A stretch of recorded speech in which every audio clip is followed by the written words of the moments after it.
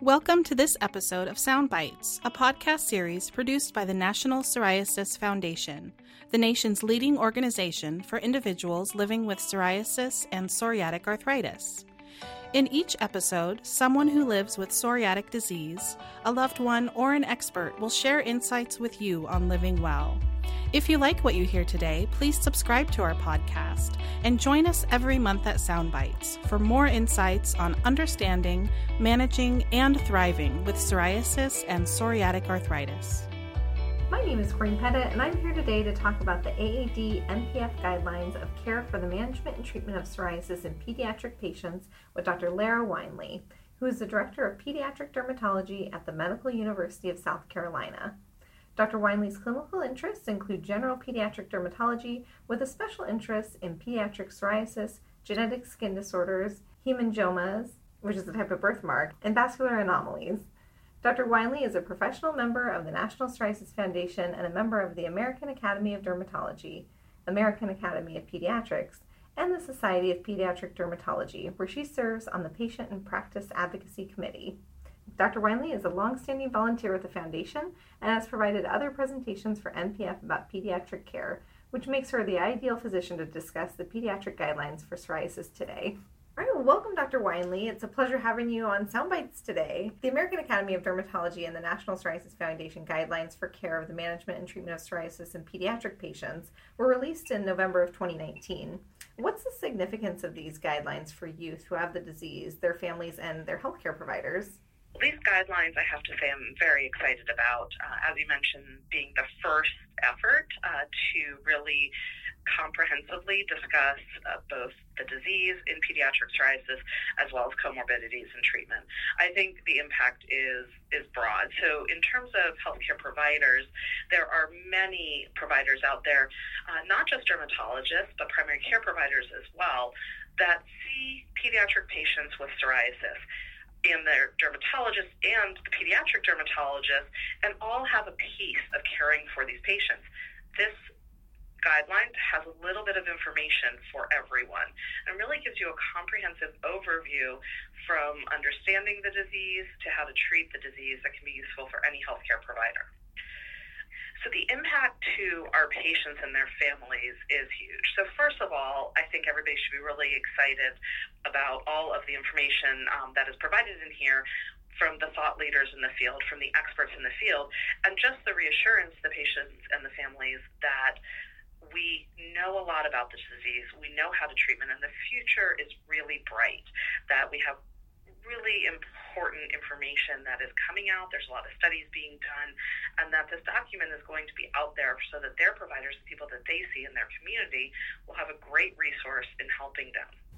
So how many children are impacted by psoriasis, and when does onset typically occur? Is it true that 1/3 of psoriasis cases begin in the pediatric years? So let me start with the first part of that. Who does this disease impact? So psoriasis is really an equal opportunity skin disease. We have patients that start in infancy and then really throughout their lifetimes. You can have psoriasis at any age. You can have onset at any age. We think that there are some peaks of disease, and in the pediatric population, we seem to be more onset of new disease in teenagers, but again, really can occur at any time. The estimates right now in the population is about 1% of the pediatric population is affected by psoriasis. I personally think that that number might be a little bit low. Many patients will relate to you their experience of having gone misdiagnosed for a number of years or going undiagnosed for a number of years. But in general, about 1%, making it a relatively common disease. In terms of the 1/3 of cases beginning in the pediatric years, so when you ask an adult patient, when you look back with the adult patients, many of them will say they had onset of disease in the pediatric years. That doesn't give a lot of information about how the disease has changed over time necessarily, but there are some manifestations of psoriasis in about 1/3 of adult patients that had started in their childhood. Right, and so what are some typical triggers for psoriasis in children and teens? So pediatric psoriasis, as with psoriasis in adults as well, is a very, very complex disease. We think that the factors that lead to the development of psoriasis are very multifactorial, but in general, we think there's some genetic factors, environmental factors, and personal factors.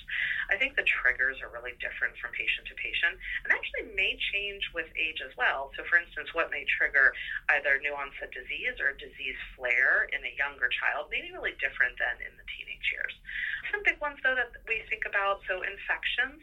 Childhood is full of different types of infections, and very well known link between particularly streptococcal bacterial infections and the onset of psoriasis in pediatric patients.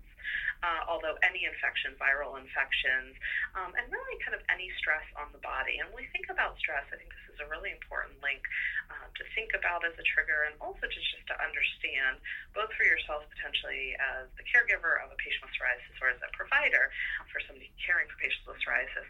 Stress comes in many forms. So there's physical stress, such as illnesses, but mental and emotional stress tends to show up as something that can trigger new onset disease and flare known disease as well. Triggers versus associations is another way to think about it. So there's some growing information and a lot of research being done into what type of child or what are some of the factors that we can look at. And this goes to sort of the personal factors that may predict onset of psoriasis, or at least is more common in patients with psoriasis. And some of those associations that are well highlighted in these guidelines include pediatric patients that are overweight or obese. That might actually precede the development of psoriasis in a patient that then is predisposed or prone to get psoriasis later on. Gut tape psoriasis is often associated with strep. Is there a reason for that? Yeah, so that's called, it's like antigenic mimicry is the reason. So basically, there is something in the way your body responds to strep and the immune cascade that it sets off in the response to strep that kind of crosses over with the formation of psoriasis. So it probably is a really direct immunologic link. Very interesting. Yeah, and it's absolutely true. And you have patients that they get their strep infection, they flare. Mm-hmm. You have some patients get their strep infection, they get new onset disease, and then you treat the strep, and actually the disease just gets better. So odd. This, along these same lines of psoriasis being a very complex disease, we know that it's chronic and multi-system and inflammatory. Is the risk for comorbidities something parents should be aware of? And if so, what types of comorbidities are common in children with psoriasis? So absolutely something that parents need to be aware of, that healthcare providers need to be aware of, that really anybody caring for a patient with psoriasis, whether you're on the caregiver side or whether you're on the medical side, really needs to think about. So there's some really well-founded links, for instance, arthritis, so psoriatic arthritis. While this is a more common association in adults, there are a percentage of children that have joint inflammation and joint swelling with their psoriasis, and that would potentially change our treatment, so it's very important to recognize. The interesting thing also about arthritis is that the arthritis may precede the onset of the cutaneous disease. So a child could have the arthritis piece of it, and it could be years later that then they're diagnosed with psoriasis, and then we start putting the whole picture together and be able to relate the two. And one of the other really important associations is metabolic syndrome. So metabolic syndrome is a group of findings together in one patient that includes hypertension, so elevated blood pressure, hyperlipidemia, which is elevated cholesterol and other blood lipids, and insulin resistance in a clinically important form, for instance, can lead to diabetes.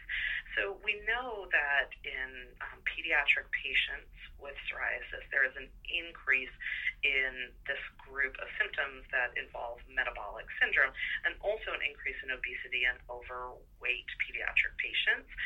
The direct link or why that is the case, we don't fully understand. That's really important consideration for parents to think about, and also to make sure that kids are getting the right treatment and the right screening for those problems as well. There is in adults a very well-founded risk of psoriasis and cardiovascular disease, and that's talked a lot about adult psoriatic patients. That risk is not as well linked in pediatrics, and is really an area where we have a lot of research that's coming down the pike. It's important, though, to think about, because we want to make sure that we're making our kids healthy, and that any other additional factors that may contribute to the cardiovascular risk, such as the metabolic syndrome, is looked at and is thought about. So we can do a lot of prevention in this age group as well. One of the other categories of disease that we do see in patients with psoriasis at a higher frequency, although a little bit overall of a rare disease, is inflammatory bowel disease, such as Crohn's disease and ulcerative colitis. And so you mentioned psoriatic arthritis. How prevalent is that in youth? And what are some typical symptoms parents or healthcare providers should watch for? So in the pediatric psoriasis population, there is varying estimates of the prevalence, but in some age groups, as much as 0.7%, although as we get a little bit older, that goes up to about 1.2% of the patients with psoriasis. So with psoriatic skin disease, up to 6 to 8% of may develop, or actually at the presentation of their psoriasis, have inflammatory arthritis that is consistent with psoriatic arthritis. This can look like many different things in different patients. So the strict kind of definition of inflammatory arthritis is joint pain and swelling. And this can happen in different joints all over the body. It can happen in multiple joints at one time, or sometimes it can be localized to the same joint. The recognition of inflammatory arthritis in kids, particularly some of our younger kids, can be a little bit difficult. Some of the things that we look for is certainly complaints and symptoms of the pain, like I had mentioned. And then there's also the feeling of joint stiffness. So many types of joint pain occur more with youth. So say you have an injury and it hurts after you've been running, or it hurts after you've been jumping. However, inflammatory arthritis is oftentimes different. So the joints hurt more after a period of rest. So when you wake up in the morning or after you've been sitting for a while. And then you have more of the soreness that kind of works out as you get more active.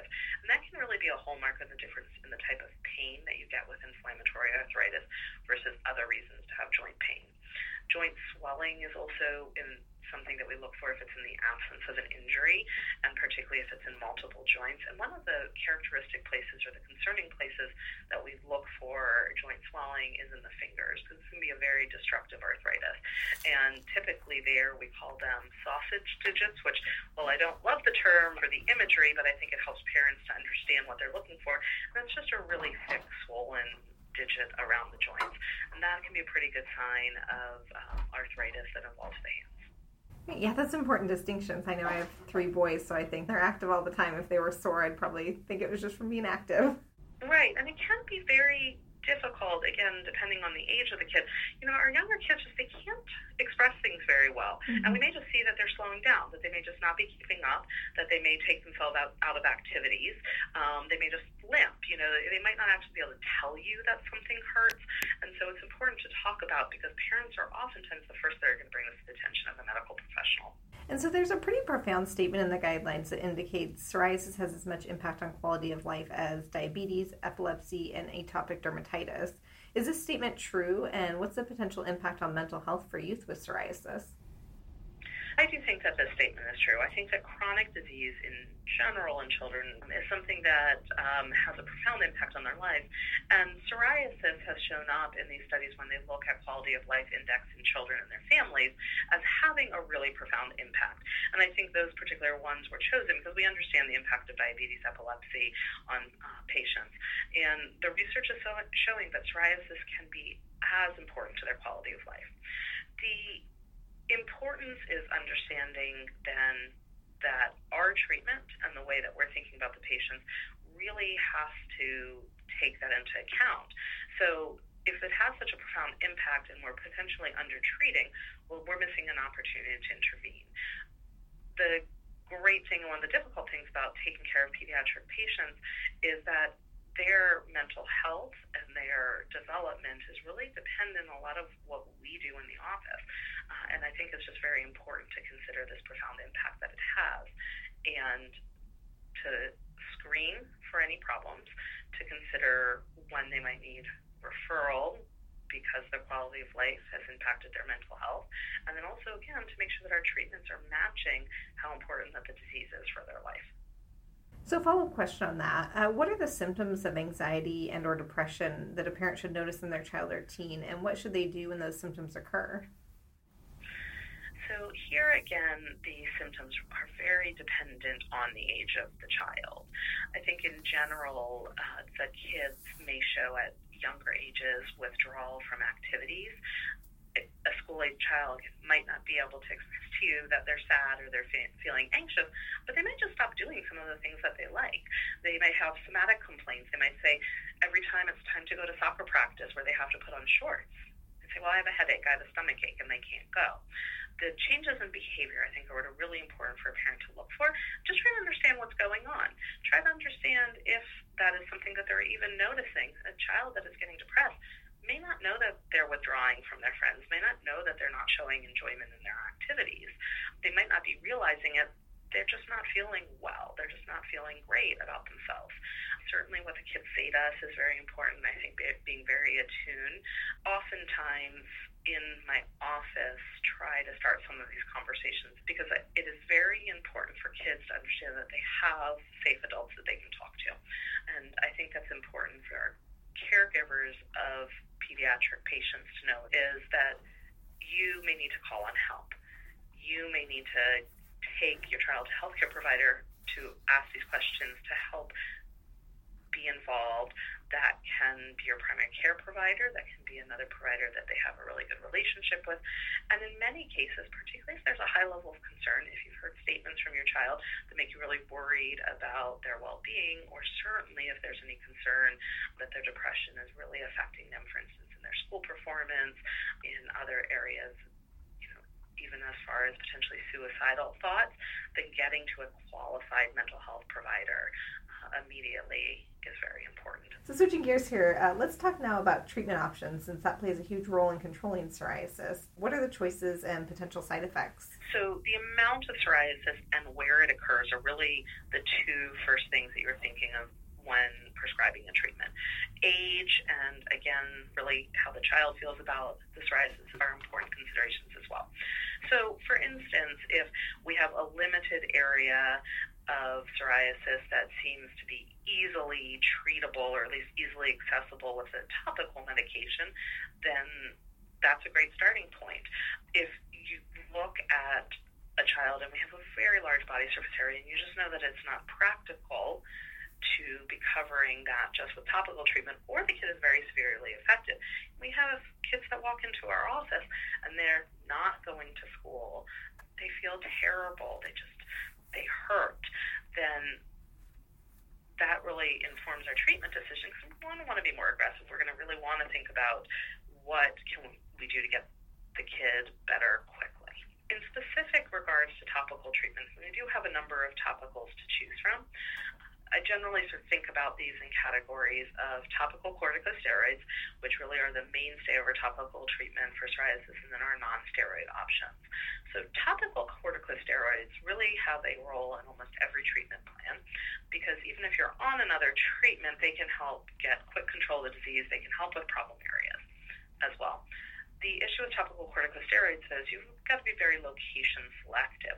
So topical steroids that may be appropriate for the face or for the genital area may not work and may not be strong enough for something on the body, whereas vice versa, a stronger steroid medication that we may give for the hands or a problem area of the body would be inappropriate and potentially unsafe for treatment on the face. Another consideration with topical steroids is going to be the age. So an infant might require different treatments than an older child. And so I think that's important too for families to understand because a treatment they may have gotten years and years ago, in addition to being expired, might not be the right treatment anymore. And that's why keeping a good relationship with your healthcare providers and making sure you're getting the right treatment based on the disease at that point is really important. The non-steroid topical treatments come in a few varieties as well. So one is called the topical calcineurin inhibitors. Pimecrolimus and tacrolimus would be two examples of this. These are appropriate treatments for areas that we cannot use topical steroids as effectively because of concerns for side effects.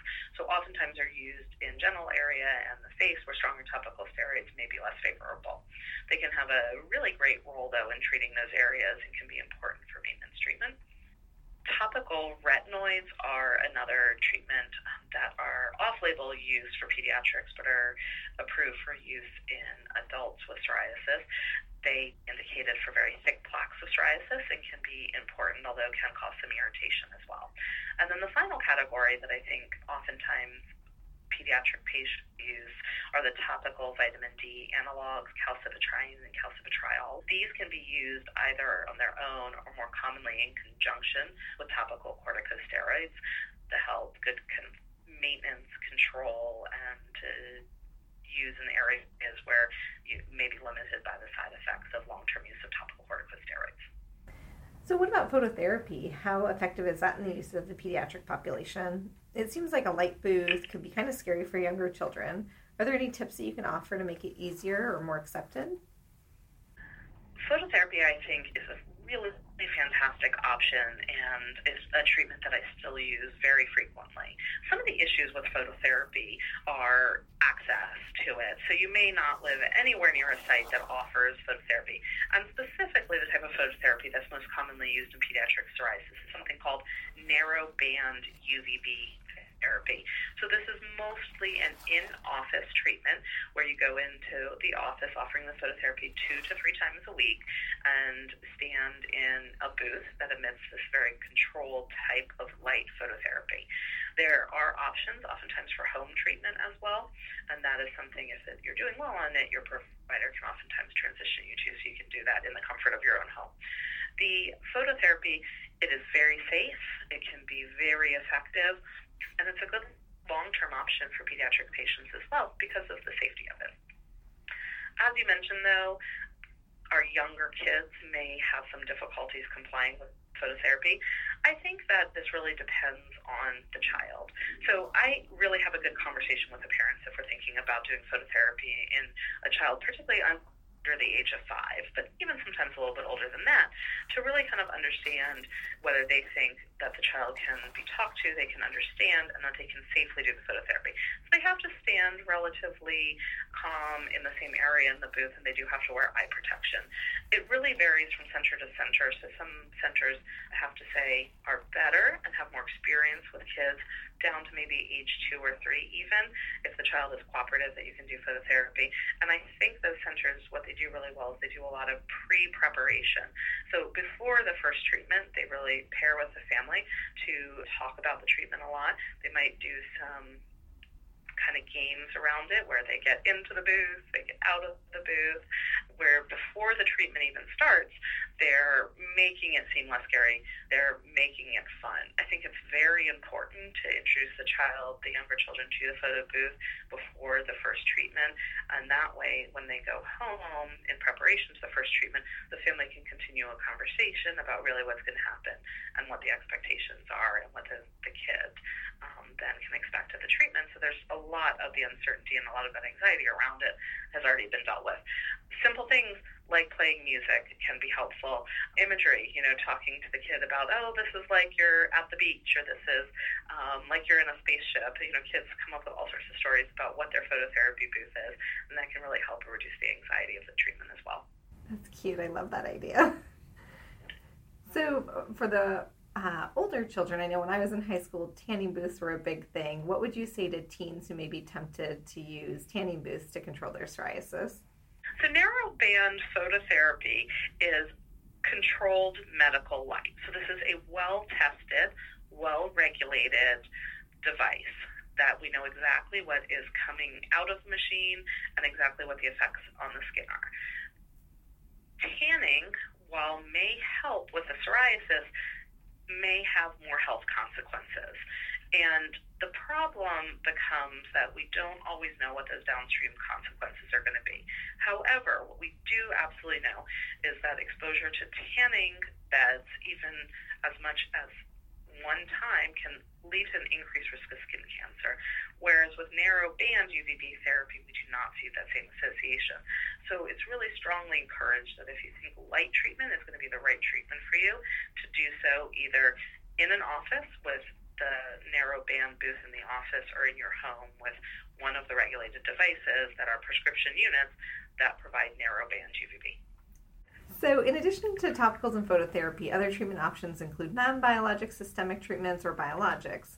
What would prompt you to shift to either of a systemic or a biologic treatment? So there is the child that you meet in your office for the first time. They have severe disease. They're severely affected. That you say, I know by experience that getting this under control with topical therapy and then may or may not have access to phototherapy is going to be slow and is going to be very difficult, where topical treatment might take hours to apply and still may not be as effective. So that's one population of patients where you may be moving to a systemic treatment. And I can think about it the same. I say, do we need to move on to a systemic treatment? Have we moved past either what I think topicals or phototherapy will be appropriate for? And then once we have the discussion about systemic treatment, start to think about the non-biologic versus the biologic options. The other child that gets to a systemic treatment, non-biologic or biologic, would be one that has failed at the other treatment that you've tried. So you may have escalated topical care and you cannot get good control of the disease either because it's not effective or because they're having side effects from that, or they keep getting new areas of disease that you're just not reaching the desired endpoint with. That's the kid that you also want to start talking about systemic treatment. In the consideration of systemic treatment, I think it's really important to understand that not all areas of the body affected by psoriasis are the same. So a body surface area is an important calculation, important consideration we have. That's just the percentage of the body that's affected. And so when we're talking about moderate psoriasis, severe psoriasis, mild psoriasis, oftentimes that is based on body surface area. More coverage, then it's a more severe category. However, there's some areas that can be exceptionally symptomatic, although are not large body surface areas. For instance, the hands and the feet. So the involvement may only involve the hands and the feet, but that's exceptionally limiting. You may have difficulties walking, might have difficulties writing, shaking hands, touching other people. And that might be a patient that, although has a small body surface area, you may move to systemic treatment sooner with. So what are the treatments in these classes that are used for treating youth? Sure. So think about systemic treatment as non-biologic systemic treatments and biologic systemic treatments. So the non-biologic systemic treatments, these tend to be medications that have been around for a while, may have multiple uses, are used for psoriasis in pediatric patients and adult patients. Really three main options that are widely used: methotrexate, acitretin, and cyclosporin. These medications tend to come as either liquids or pills, different dosing schedules with them, and may be used for a variety of other diseases as well. Biologic treatments, I think of them as immunomodulator treatments, and at this point we really have two approved biologic treatments in pediatric patients. So etanercept, which is approved for ages 4 and up, and ustekinumab, which is approved for ages 12 and up. These medications tend to be injectable medications, the biologic medications. And can any treatments be used in combination with other treatment options in youth? So actually almost all of our treatments are used in combination. So very frequently a patient will be on a systemic treatment and will be given a topical routine as well. Particularly if you're choosing a systemic treatment that might be a little slower, may take a little longer to reach peak efficacy, then getting a good topical routine and treating hotspot or problematic areas is going to be very important in your treatment routine. Sometimes we actually even use some treatments such as acitretin in conjunction with something like phototherapy. And then systemic medications may be used together as well. So for instance, some of the approved biologic medications may be used in combination with a traditional systemic medication to give better efficacy and better treatment options as well. So in closing, what do you feel is in the future for the management and treatment of youth with psoriasis? I think this is a really exciting time for me personally to be involved in the care of patients with psoriasis because I see so many options. I see so much out there. Over the last 20 plus years, the field has been very stagnant for a while. We really were watching the adult world and the adult patients get all of these new options, and they simply weren't available sometimes to the pediatric populations. Now, we do use off-label treatments, and so there are kids that have been treated with some of the newer medications, but in terms of having that information to know in a large group of kids, this is safe and this is effective and this is the patient that it's appropriate for, we're just in this time where we're going to have so much more to offer people.